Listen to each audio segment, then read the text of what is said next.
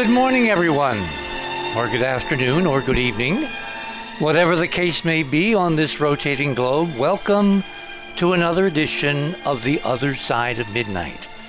That magical time between dusk and dawn when we tackle all kinds of things that used to not be part of the mainstream. And in case you haven't noticed lately, what we cover on this show and on the other side of the news, which is on Friday nights, you want to check your local listings for when, we are now seeing 24/7. We are we're no longer in Kansas, Darcy. I think we can say that. A lot of things are happening now that have never happened before. In fact, it's become kind of a mantra of mainstream anchors and producers and correspondents that they keep looking into the camera and saying, well, this is unprecedented. This never happened before. And that's actually part of the model. We're going to be talking at very significant lengths about all this tomorrow night and drilling down in depth, because one might ask the question, where did the timeline go wrong? And I have my ideas and my data, and our guest tomorrow night, which is Danny Sheehan and Barbara Honegger and Georgia Lambert, they have theirs. So it's going to be a very interesting conversation as we discuss out-of-the-box ideas for where we went wrong. And as I said, I have my very specific ideas backed up by some very unusual data. So that's going to be tomorrow night. Now, tonight, we're going to be dealing with something rather extraordinary on the planet Mars. As you know, the Chinese landed there several months ago. And what initially looked to be a kind of a boring area covered by nothing but black basalt and bright kind of pinkish sand dunes turns out to be far more interesting. Oh my God, is it far more interesting? And the most interesting part of it, well, let me not get ahead of my story, okay? So what we're going to do is we're going to start with some news items at the top here. So what I want you to do, if you're new to the show, you want to go to theothersideofmidnight.com. You want to click on tonight's banner, which says rather prominently, China lands right next to stunning Martian ruins, then runs like hell. Why? So you click on that banner that takes you to tonight's guest page. Right under the guest page, you'll see fast links to items. Click on mine, and that will take you to my items. Obviously, we're leading the news tonight with La Palma, which is this volcano, which is located on one of the Canary Islands just off the northwest coast of Africa. If you have a map or you have Google, whatever, you can find it easily. The reason that we're paying attention, very close attention to this little tiny group of islands, is there's a volcano on one of them, La Palma, which about 1949, however many years ago that is, it's 2021, so that's many decades ago, there was a huge volcano erupting on the island, and it literally fractured the island almost in two. Now, what do I mean by fracture? It created a fault line, which extends, according to the seismic readings, deep under the ocean. And so with subsequent eruptions and or earthquakes associated with eruptions, the fear has been for many decades that half of this island, 500 billion tons of basalt and rock, will slide at a rather steep angle into the Atlantic Ocean. And as anybody knows, who knows Archimedes, remember the bathtub rule? When you displace a large amount of water with a large amount of mass, what do you get? You get waves. In this case, the waves would produce, in the worst case scenario, a mega tsunami, which would spread across the Atlantic, both north, south, and west, at the speed of a jet aircraft. So in something between 6 and 9 hours, the wave would reach the east coast of the United States. In much less time, it would reach Africa. It would reach Spain. It would reach the the west coast of Europe. The lowland countries, France, England, Scotland, all those nations, the Scandinavian countries, any nation with a sea coast in the northern hemisphere facing the Atlantic basin would experience a wave height when the tsunami came ashore of anywhere between 100 and 300 meters.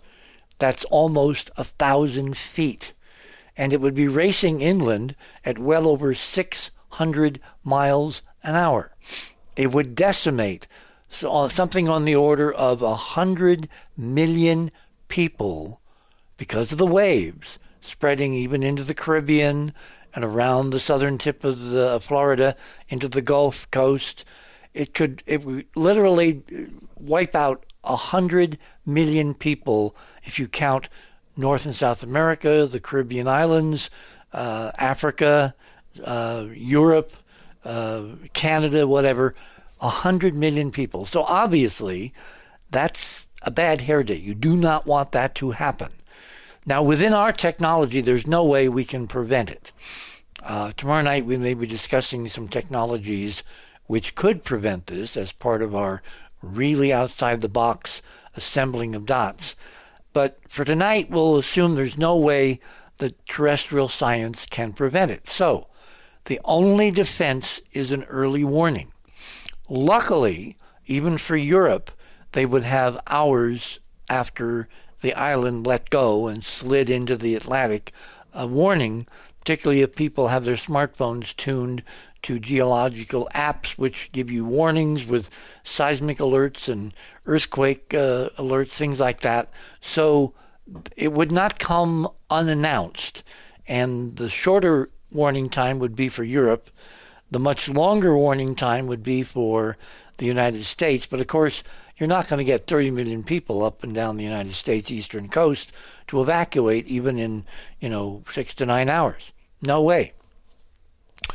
However, those that are paying attention, and we reach a very large audience worldwide, those that are paying attention, set your apps to, if not the U.S. Geological Service, to the European equivalent.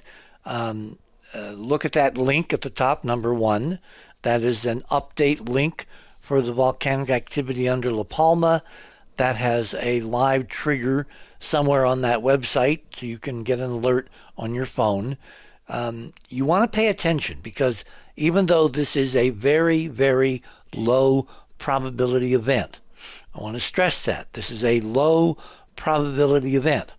The problem is you can have a low probability event with extraordinary negative consequences, which means the damage, if it occurs, will be catastrophic. So you want to pay close attention. That's part of a global changing geology.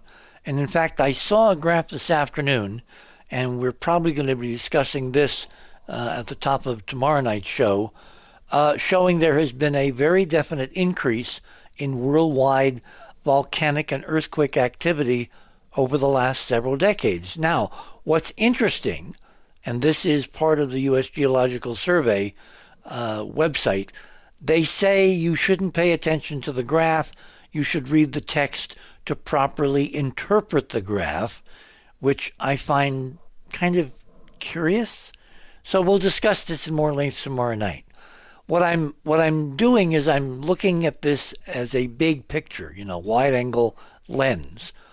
And the question, of course, arises, if we have an increase in volcanic and earthquake activity over the norm, we've been measuring this stuff for a couple of hundred years, if now is more activity than there used to be, there's two problems. Is it real new activity, or is it what we call in the sciences a selection effect? In other words, we have a lot more people on the planet, we have a lot better communications, people are interested in terms of social media, in terms of television, in terms of Facebook, in terms of all the modern means of talking to each other.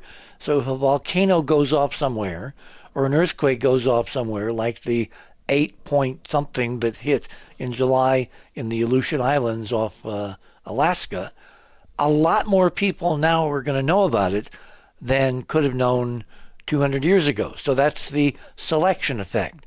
So the graph that shows an increase, is that a real increase, or is it merely because a lot more people are looking and reporting and talking about it? Again, we'll get into some of that tomorrow night in more detail. Given that the planet is changing, given that we are seeing dramatic, very negative environmental things happening, like hurricanes and strength, like Ida, that can go inland and days later can kill hundreds of people just because of all the rain that suddenly falls and there's no place for it to go. Item number 2 in my items tonight is very important. The models are saying that the jet stream, which of course determines the flow of mega weather patterns around the planet, the highs and lows, how hurricanes and typhoons move, kind of in this jet stream of air that moves at hundreds of miles an hour, that was only discovered by jet aircraft in the 1950s when they found that when they went from west to east, they got there sometimes early, and when they went from east to west, they got there late, indicating a headwind. Well, eventually it was pinned down that there's this river of air snaking through the skies at about 40,000 feet in the northern hemisphere and in the southern hemisphere, called the jet stream, and it controls the movements of other weather systems. So what controls the jet stream? Well, scientists are still working on that. Climatologists and meteorologists, there are several factors that have to be included in the models. Anyway, the forecast for this winter, this coming winter, is that the jet stream has begun to move in an unprecedented fashion north, which could wreak havoc on weather in both the United States, particularly in the eastern part of the nation, as well as Europe. There could be a lot more cold weather suddenly in the eastern part of the United States and in Europe. Now, there are models that say this is part of the global warming process which is underway. There are other models. I'm thinking of Dane Wigington and his ideas for many, many years, that this is due to artificial tinkering with climate and with weather, which has been unacknowledged by mainstream coverage, but could have, bad side effects. And it's those bad side effects that Wigington has pointed to for many, many years that are causing bizarre weather in places that never had bizarre weather. There's a third possibility, and that is with the general change in the background torsion field physics that I've been talking about with my colleagues for many, many years. This is one of those collateral who ordered this things where as the physics changes, which determines the flow of energy within planets and in their atmospheres, part of that energy change is showing up in weird weather and climate that's never before been seen, and in the geology, i.e. more volcanoes, more earthquakes, and in places where we have not seen them for many, many decades. That is up for grabs. We don't know which model is correct. That's what science is all about, trying to figure out what the right explanation is among a number of plausible alternatives. And if you get the idea that science is uncertain, welcome to the 21st century. Science is uncertain. In fact, it conforms to one of Hoagland's laws. All science is approximate. Remember how in school we got the impression, I'm trying to remember how, that science was like specific and precise and, you could take it to the bank and all that? No, it's very fuzzy. As the treatment of this global problem of COVID-19 has demonstrated over and over and over again, where you have credible scientific, individuals and institutions coming out with very different ideas for how to proceed, what causes are, what causes and effects are, et cetera, et cetera. Science is approximate. And the goal of science is to reduce that level of uncertainty to the maximum amount you can. But again, there's a finite level at which you can reduce the uncertainty. And real scientists realized early on that there is an inherent uncertainty to life that you can't reduce past a certain irreducible minimum. In other words, we have to kind of get used to living with uncertainty. Item number 3. This is interesting because what we're going to talk about tonight is what the mainstream space programs, including China, are revealing about Mars. But what if there, in fact, is an invisible secret space program? What if nation states on Earth have individual secret space programs? Or, for just an assumption, suppose the United States is the only nation, superpower left on Earth that has a secret space program based not on rockets, not on anything as primitive as what the Chinese invented something like 5,000 plus years ago, but in fact is able to control gravity and inertia and build spacecraft that could be at Mars in days, if not hours, compared to the months and months and months of slow celestial mechanics travel of contemporary spacecraft. Well, that's where item number 3 comes in.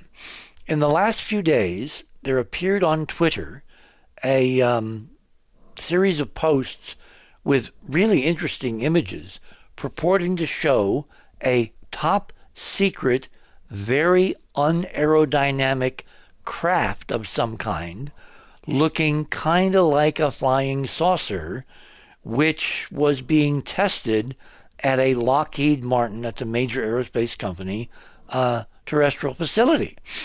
And the question went out, and the news story is there from the Daily Mail. The head of security at Lockheed won't say anything, won't acknowledge that it's their vehicle, but it sure as hell does not look like any airplane that we have seen in any time frame, from the earliest biplanes to, the sleekest F-22s or the B-2 bomber or the F-17, et cetera, et cetera. It looks really weird. There's more than one photograph. It was on a flatbed being taken somewhere, and someone got really close-up, crisp images. They posted them on the internet, and the cat is among the pigeons. So, more on this tomorrow night. Oddly enough, this again is relevant to our in-depth discussion about alternate timelines for terrestrial history, which we're going to really get into tomorrow night. So, item number 4. This is, of course, the kind of backdrop to tonight's discussion. Many months ago, in July of last year, the Chinese announced they were sending an unmanned mission to Mars. The mission was not going to just go to Mars. It was going to go into orbit. It was going to land a lander. And then a little rover on 6 wheels was going to trundle off down a ramp and begin exploring the Martian surface in an unknown region, all in one mission. Unlike previous history where the United States sent flyby missions first, then orbiters with landers, and finally orbiters with landers that were rovers. So instead of extending that development process like the United States, China did it all in one. And Zhurong, which is the name of the rover, which is the Chinese fire goddess of Mars, landed and has been doing amazing work. The problem is the Chinese haven't really kept us up to date as to what the mission has been finding. But before they left, they published a poster. That's item number 4. Item number 5 is a close-up with a close-up sketch of Andrew Curry, who is our resident graphologist. Is that a word? Well, it is now. Anyway, he did a beautiful sketch of the set of real ruins. The Chinese apparently borrowed a Curiosity rover image from NASA. Borrowed is used loosely. And so in item number 4 and 5, you can see the Chinese in print in their poster advertising that when they got to Mars with Zhurong and Tianwen-1, which is the name of the entire mission, it means questions of heaven. And Zhurong, again, is the Chinese fire god of Mars. That when they got the spacecraft down on Mars, the poster strongly implied, in a very Emily Dickinson fashion, tell all the truth, but tell it slant, that they were going to announce that they had found ancient ruins on Mars because they intended to land where they could find ancient ruins on Mars. Okay, we fast forward the film, and in on May 15th, after spending several months in orbit, they arrived just before we did in February with their orbiter and their lander and their rover all in one package. They separated the lander, and it landed on May 15th, and the orbiter took pictures, and you can see in item number 6 the side-by-side comparison of the strip of northern Martian desert called Utopia Planitia, the plains of Utopia. On the left is the pre-landing, and on the right is the same image after the Zhurong lander has landed. And if you look in the upper right-hand portion of the right-hand frame, you'll see a little kind of dark splotch with two white things extending north and south, up and down. Those are the landing rockets and the blowing away of the surface dust, revealing the darker material underneath, and that is the landing of the Chinese Zhurong rover on its little platform, its little Tianwen-1 lander. All went without a hitch. Now, in the upper right-hand corner of both those frames, the pre-landing and the post-landing frame in item number 6, you'll see the bottom edge of what looks like a crater. In fact, it's more than a crater. And if you go to number 7, this is a NASA image from the Mars Reconnaissance Orbiter. There's its number there, ESP_069665_2055_RGB. That stands for red, green, blue. No map, meaning it's not been corrected for projection on a three-dimensional curved planetary surface, but with this small area, that doesn't matter. And if you click on that, you'll see a close-up of that feature just to the top right in the Chinese black and white frames. That's an amazing set of objects. In fact, if you click on number 8, which is a close-up, it turns out that this is two objects, two structures, two somethings that are almost 1,000 feet long, arrayed parallel with all kinds of stubborn, incredible, redundant interior geometry. And that geometry should not be there in any mainstream model of Mars. I mean, it just should not be there. So, the next question is, why is it there?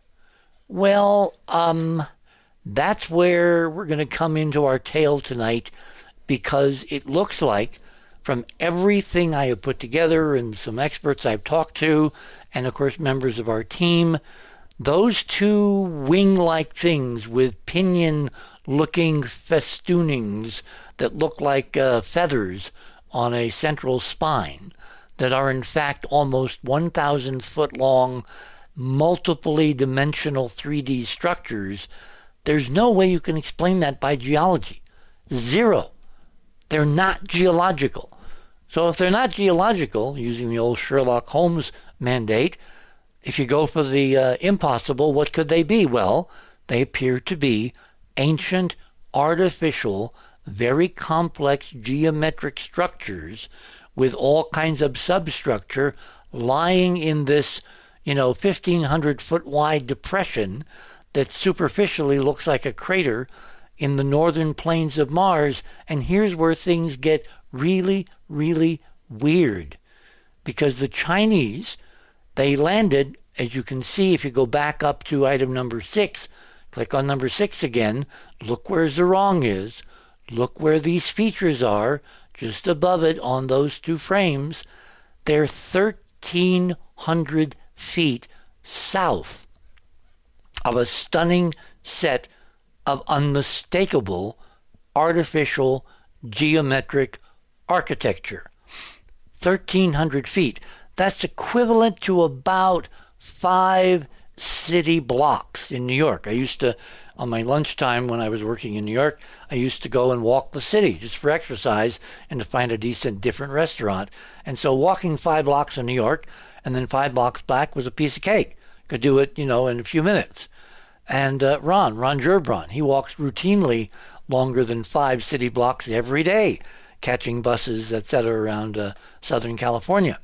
So the Chinese have a rover, and they have a lander that sets down 1,300 feet, 5 city blocks away from the thing they advertised before they left Earth they were going to proclaim to the world. And instead of driving north, which would have taken them probably maybe a week or so, they run like hell in the totally opposite direction. They literally fled as fast as the little rover wheels could carry them, due south, not even looking to the north, looking to see what was just on the horizon. For instance, if you go to number 9, there's a very intriguing comparison, which we're going to get into with our panelists when we come back after the bottom of the hour, because number 9 shows a comparison on the left between what I'm calling the Zhurong ruins. Remember, in the bottom of this 1,500-foot wide depression with all kinds of collateral geometry, rectilinear geometry, all over this close-up frame.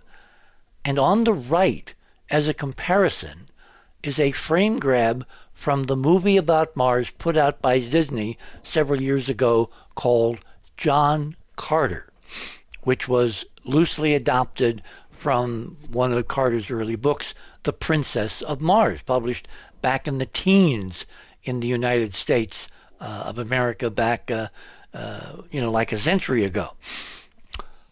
Look at that comparison.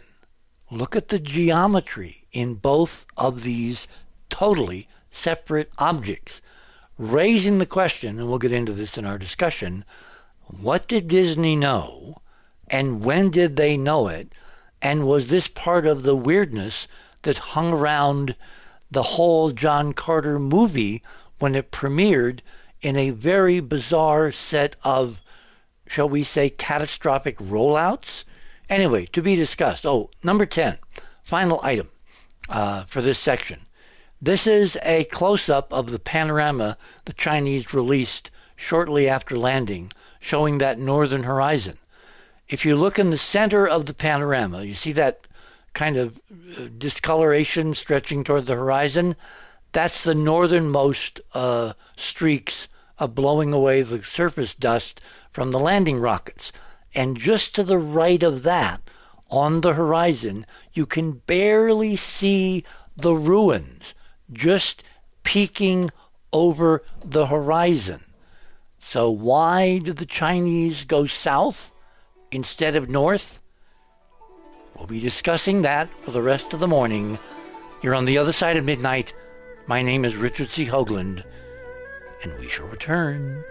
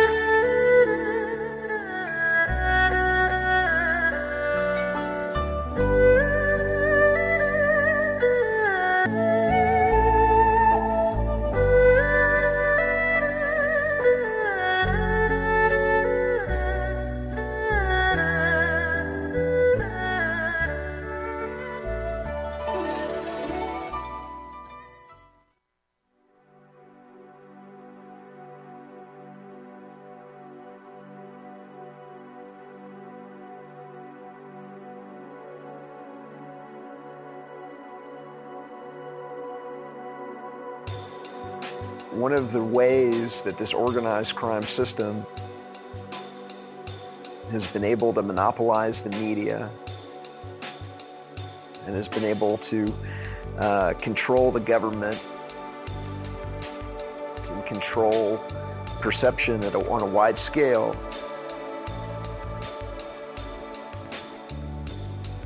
is because it's the banks at the core,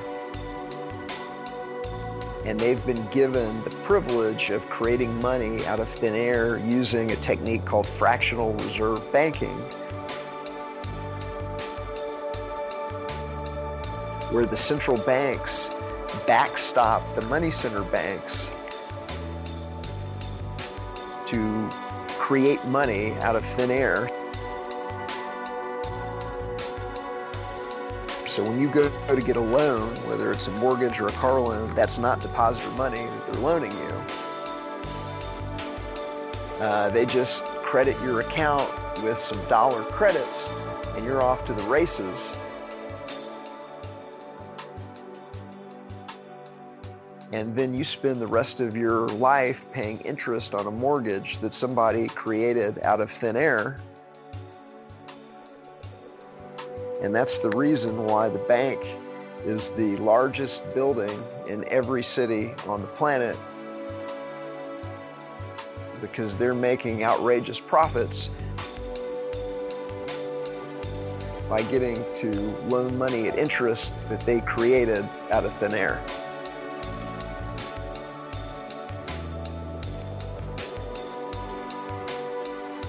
This is Etienne de la Boétie Squared, the author of Government, the Biggest Scam in History, Exposed.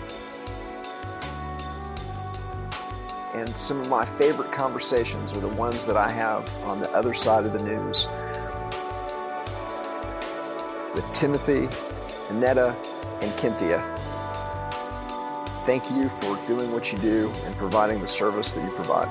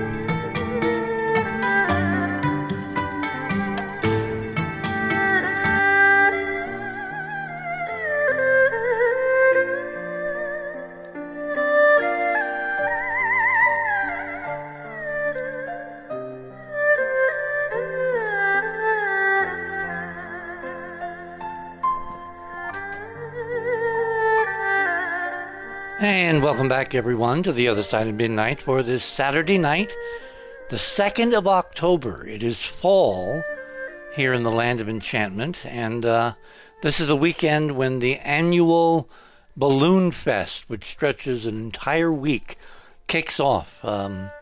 Last year, of course, because of COVID-19, they did not hold it. This year, they're holding it again, and it's an extraordinary experience. If anybody, is in Albuquerque listening, or if you want to visit, take part in the Balloon Festival, it's well worth it. When Robin and I first moved out here, we would take Michael to at the crack of dawn, go and see these various amazing, liftoffs, because you lift off in the calm before like sunrise, and then they have what they call balloon glows, because these are hot air balloons, and they're basically fueled by burners, and the coverings for the balloon, which hold the hot air and provide the lift, they're semi-transparent, they're translucent, and so they have a whole bunch of tethered balloons one night where the proprietors of the various balloons, which come from all over the country to participate in races and contests and demonstrations, and all. It's an amazing event, and it takes place in the clear, gorgeous skies of New Mexico. And the weather here for the last several days. Forecast for the next week is going to be stunning. So the balloon odysseys of the Albuquerque event are back on, and they are memorable.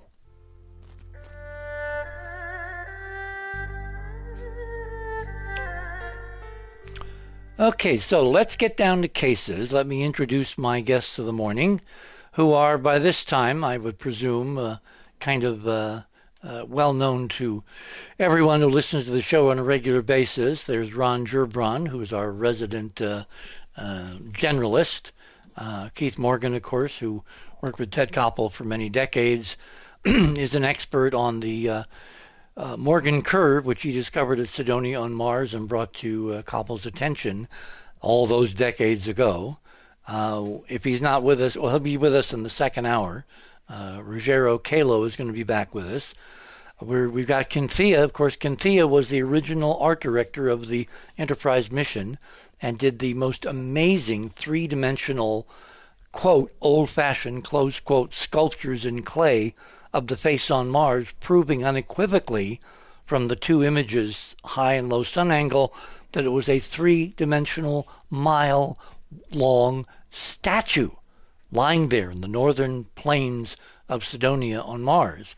Well, she's done a lot more work in the decades since, and tonight she's got some very interesting analyses of art that's been as part of our team efforts in other places on Mars, specifically both by the Curiosity and the Perseverance rover.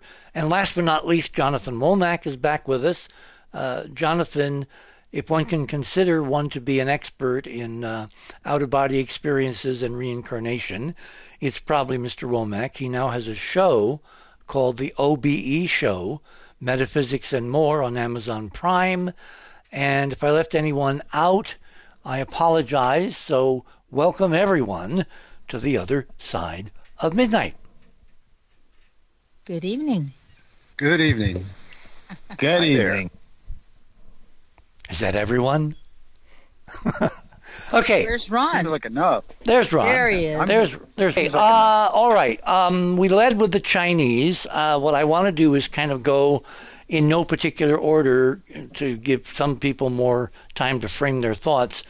What the heck is going on with the Chinese? I mean, Kynthia, when you look at that close-up, can it be anything else than architecture? I can't imagine it could be. I mean, when you'll see in my studies that I've outlined the rectilinear patterns to make it pretty obvious when you see it. And then there are elements of sculpture. We'll get into it when we look at my items. But I don't know how anyone could explain these features any other way other than that they are not natural. Okay, let me go to Keith Morgan, because Keith, you were the one that went jumping up and down when you saw the close-ups and said, oh my God, look. So you've had a week now to look at this and think about it. What do you think? Well, this a shudder. For a minute, I started to think that maybe it was photoshopped in, but then as I started looking at all the other stuff around it, there's no indication this was photoshopped in or anything like that or morphed in. And I'm blown away by it because when you look at the overall further out, it almost looks like a wing. But when you get in close, it looks like the feather with the center divide going up the center of the feather. And I'm like, this is too many coincidences for this just to be a natural formation. How did they miss this stuff?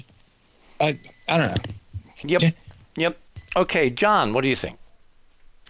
Well, I'd like to go back to last week, the last half hour of the show, real quick. You were talking about the 90-minute Mars quake, the AI type of architectural structures. What did you call it? Smart architecture? Mm-hmm. That have circuitry literally buried in the walls. So when you erode it or degrade it and excavate it, thousands of years later, you see this incredible close-in geometric pattern. Perseverance has taken close-ups of some of the so-called rocks, and they've got some really amazing cameras, including one which is basically a zoom telescope. And when you look at the details, it's obvious we're looking at smart architecture. We're looking at, something that holds up a roof when it was new, but it's got circuitry walls, so the domicile, the office, whatever they were, you can only imagine in your mind the amazing capabilities of such architecture, which could literally respond technologically to every wish of the occupants at any time of day or night, from brightness to heat to maybe sounds to maybe colors to maybe who knows. In other words, they weren't just four walls and a roof. Whoever built this stuff, and now it's, of course, an incredible ancient ruin in fragments, were very, very, very, very, very advanced. Indeed, and if it is on a planetary scale, I think it's fair to say that Mars has a mind of its own. Well, that's not a bad way of putting it. Because, of course, if you have individual structures, there's nothing that would prevent you. We have something primitive called the Internet today. You could link them all together. They could literally talk to each other. You could create waves of reaction. You could, have the buildings reacting to the day and night cycle automatically, or in contrapuntal. You could have music streaming from your environment that would match the mood of the environment out. In other words, there's no limit to what could be done, even in our imagination. And of course, we're still very primitive. So imagine what it really could do when it was new. Yeah, and isn't there a robot head, a Martian picture of a robot head similar to the one in Shorty Crater on the moon? I'm not sure. There's been so much, at some point you have to forget something if you're going to remember something new. I know there have been various representations with eye sockets and mouths, et cetera, but I'm not sure we've ever seen what I would term a counterpart to what I call Data's head when I discovered it at the Apollo 17 landing site on the moon. Well, we don't know what...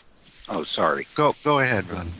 Oh, I was going to say we don't know what a head might look like, but yeah, he's right. In terms of something that's anthropomorphic to that degree, I can't think of it either.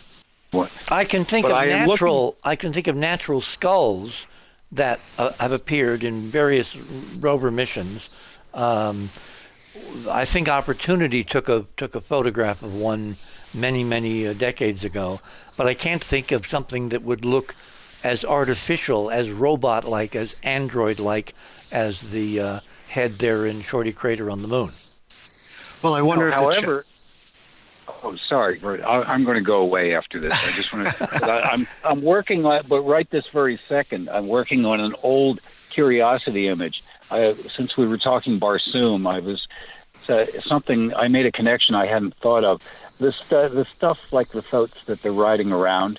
I said, if I think in terms of that instead of terrestrial animals, this one frame that was taken by Curiosity, it's Sol 732. I won't rattle off the whole thing. Thank you. The whole print. It looks like it looks like a horse's head or the skull thereof. And I mean, I've seen plenty of heads of horses and similar bovines and equines and stuff. It's got great big teeth like a horse. And I thought, if somebody's doing a sculpture, why would they put so much detail into the teeth? So that's other than that, I would assume that it's like the... Well, obviously the Martians have the expression, never lift a gift horse in the mouth.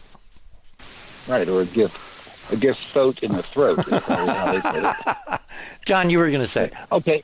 Yeah, go back. Sorry. I was just wondering if the Chinese saw another shiny object, perhaps. Meaning? Ooh. Well, they drove south they go, oh my gosh, what is this over here? No. We've looked. There's nothing. The most interesting thing is this amazing, just 1,300 feet. I mean, that's literally, you can throw a baseball on Mars that far. If you look at the panorama, I think it's number 10. It got switched somewhere in the switching back and forth. You can see it just to the right of the descent rocket streak on the horizon. It looks like it's got a rubbly surface. What's interesting is there's a little ridge between the lander and the features this 1,500 foot wide, depression. I don't want to call it a crater because you can see there's a big square in the basement of it that looks like the ruins of a basement. Big square that's maybe, 700-800 feet across and perfectly rectilinear, tilted at 45 degrees to the North Pole axis. So why they eschewed fulfilling their mandate to land in front of ruins and show the world, which is what their poster bragged they were going to do, and then ran as fast as the little rover could, roll its slippage wheels to the south. No, they're just running away from history. They're running away from danger, Will Robinson, and we're going to get into later in the morning some speculation as to why. I'm going to go back to Ron now, because the one thing you didn't answer is, what's your reaction to the Chinese ruins, and more interesting, the Chinese reaction? As far as the reaction goes, I'm still adding it up. They obviously were suddenly very, very motivated to not be there. So I haven't. Okay. Oh, okay. Go ahead, Cynthia. Go ahead. Yes. So Yeah, as I'm watching what's happening globally, I don't see that there are individual governments. I really see that there is a force behind all the governments that is really working in concert. Oh my And if God, that's my model. I've been saying that for a long time. If they don't want us to know that They there being are things out there, who is they? and the Chinese were who is going they? to put it out, then they would say, hey, you're not doing that. You better head the other way. Well, you know that I've been saying this for a long time on the air, right? Everybody remembers I've been saying this? That what goes on down here on planet Earth is really kind of trivial. The real action is upstairs. That the kabuki theater of separate nations and separate agreements and separate confrontations and all that. It's all theater to paper over what's really important, which is whoever upstairs is mandating what happens down here. And as you know, Richard, I really hold the model that is not only about outer space, but it has very much to do with the COVID question. Which we're going to get into great detail tomorrow night. Yes. But here's what's interesting. Again, part of my model, and I guess we're going to kind of drift back and forth between tonight and tomorrow night, has been for months and months and months, I've said that when the Chinese published from their 2 unmanned rover missions to the moon, Chang 3, which landed on the front side of the moon at 44 degrees north and 19.5 degrees west, and then showed a bunch of incredible glass ruins like Apollo, and published them, including on the People's, Army website. They crossed a line. Somebody upstairs did not like it, and in retribution, COVID-19 was visited upon the Chinese as punishment, and it radiated out from there with all the convolutions of terrestrial politics and egos, et cetera, et cetera, et cetera.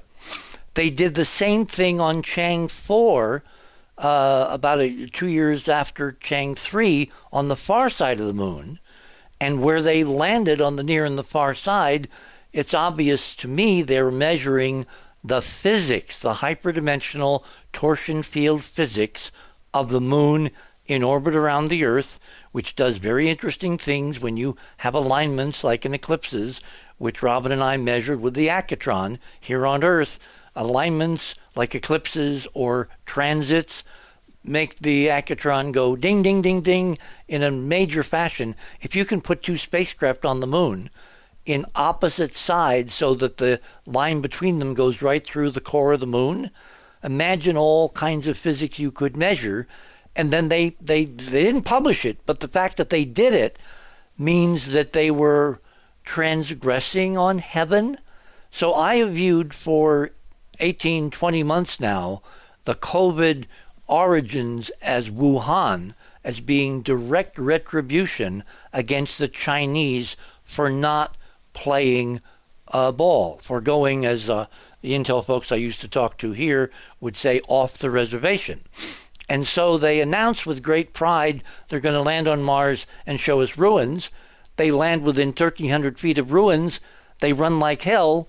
In my simple model, somebody told them, are you nuts? No way are you going to reveal that. And if you do, what will happen is the wrath of heaven. Forget the questions. So they have run south. And don't everybody speak at once. Well, you shock us. Well, that's all fine and good. I can hear that, and we're leaving out the important element of Fauci's connection to Wuhan. All these players that's are just a whole nother discussion. all these players are merely bit players. They're under contract to something going on upstairs. Now, as I'm going to talk about with our guest tomorrow night, I think it's the breakaways. Who are the breakaways? Oh, they're the Nazis who left Earth and migrated into the solar system, and who were their extraterrestrial mentors. Did the mentors, and we'll use that in loose terms, did they shift allegiance from the Germans when they lost the war to, at some point, the Chinese? Were the Chinese functioning, the PRC, as their new terrestrial henchmen? And when they thought they were the king of the walk, when they got out of line, when they thought they controlled their own destinies, something slapped them down very hard, i.e. COVID-19. Again, these are all questions. There are very, very few answers, and more critically, there are few ways to find bona fide, testable answers because we're immersed in what I call the fog of war. Mm-hmm. May I? Sure. I think there's also another model, and that is if you look throughout history, you see the prominence of serpents. Throughout all the art, throughout history, you see serpents. And many are considering a reptilian race, an extraterrestrial, not terrestrial, an alien reptilian race that has been interfering with our planet. And while the breakaways, the Nazis, may be part of it, I personally don't think they have this. They had enough time. I think they might be working in concert with reptilians. And I'm not saying, oh my gosh, we're overrun by reptilians. But when you look throughout our art history, there's a lot of things that are just like disturbing, like reptiles eating babies. That's very disturbing. And you see it throughout the art. Ron? Yeah. What would you say about reptiles in art history? Well, in the even in the Bible, in the Garden of Eden, the devil Satan, whatever you want, Lucifer, whoever, shows up in a reptilian form. They mention this, but he was also very, very handsome, right? Mm-hmm. Right. And as the account went, and so it's that implies to me a reptilian race interacting with us. I think there's been several of them. That's another Quetzalcoatl. Yeah, and another data point. Wait. John you just said something amazing. Yeah. What is Quetzalcoatl? It's the feathered serpent. Yes. What do the structures that the Chinese found look like? They Feathered look serpent. like feathers. Yep. They look sinuous. Are we getting ahead of our skis here? Right. No. I also want to share. I also want to share that in a conversation with Joseph Gill, who's been a guest on both shows, The Other Side of Midnight and The Other Side of the News. He's well traveled. He's gone around the planet. 150 times. I don't know. It's just I get lost count. But he reported that in many of the places, it was in down in Australia with the Aborigines and also in Tibet, wherever he went, where there were more indigenous people, they were asking him to stick out his tongue. And he asked them why, and they said, because we want to see if it's forked. You remember the expression? He speaks with a forked tongue. The Native American expression. It's almost a cliche. Right, It is a cliche. But But the thing You know is what? that Joseph reported this happening in other parts of the world. They were demanding he stick out his tongue That is before they would interact with him. That is very interesting data. Yes. Wow. Yes. Has he had cataract surgery or something that makes his eyes look a little different? No, Joseph. Well, no, Oh, you mean you No, mean like hang on, you mean like the bad guy in one of my favorite movies, Schwarzenegger movies? Yes, folks, I watch action flicks sometimes. Called The Last Action Hero. Remember the eye structure of the bad guy Oh, yeah. in Last Action Hero? Vertical, serpent-like slits. Well, you see that Well, also David- in Men in Black. Yep. Yeah, David Bowie had one too. You mean natural, had one- or was it a Yeah. was it a The official story from his publicist, et cetera, was always that it was the result of an injury. But I met him. It doesn't make me an authority on it. It's just he had a great memory. He remembered me after that for years. You know, so I thought, okay, no wonder this guy's successful. Anyway, no, I got to see him close up. I mean, I helped drag him to a bathroom. That gives you a pretty good look at someone. And he obviously was, a memorable experience. well, let's just say, it was during the Diamond Dog days. He was keeping himself high. But the one eye had a vertical pupil, and it functioned just fine. And I knew someone personally. And wait, it was not a contact lens, right? No, and this has always been in my fascination basket because it is not part of the human genome. It is something that is perfectly possible. You know, like you could take a tractor apart and make a washing machine. Well, wait. But And actually, guys, we're at the top of the hour. You know, we could go on. We will go on. We've got 2 more hours of this, boys and girls. So I'll tell you what, everybody kind of hold your place where you are. I will do this. You're on the other side of midnight. We're talking about the Chinese bragging that they're going to send their unmanned rover to Mars to expose, obviously against the decadent capitalists, which have been keeping it secret for all these years, ancient ruins of an ancient culture on Mars, which, of course, as you're going to also hear in the rest of our morning, there are incredible connections now that we've discovered in the art of Mars and in the art of Earth. So, yeah, there are Martian terrestrial connections. Did the Chinese focus on a region on Mars where they could find something that would maybe resemble the great ancestors of pagoda-like architecture? And then something happens. They get there. They land successfully. They go through the 7 minutes of terror. And what do? They run like hell. You're on the other side of midnight. My name is Richard C. Hoagland.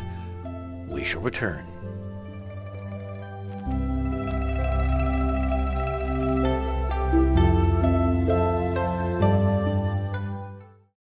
Thanks for listening to this exciting first hour. Now, the second and third hour of the show is available to Club 19.5 members only. Please support the show by subscribing to Club 19.5 and join our very interesting community. To do that, please visit the website, theothersideofmidnight.com, and click on the Join Club 19.5 link in the left-hand column. As a Club 19.5 member, you'll gain access to the rest of this show and all previous 350-plus shows that we have done. Now, recent Club 19.5 member archive recordings have the commercials removed, and the sound quality has been enhanced. You'll also receive a dedicated private podcast feed that contains these enhanced show recordings. And you'll be able to download the MP3 files directly from the archive if you prefer. As a Club 19.5 member, you'll also be the first to preview our new videos and reports. We'll be adding exclusive new features to Club 19.5 as we go forward, and boy, have we got some amazing things to tell you about in the coming weeks. So please support the show and don't miss all the exciting new things we have planned. I want to thank all our Club 19.5 members because without your guys' support, this show would not be on the air. Please help us continue growing the show by subscribing to Club 19.5 today And when I say we really need you, we really need you. Over and out.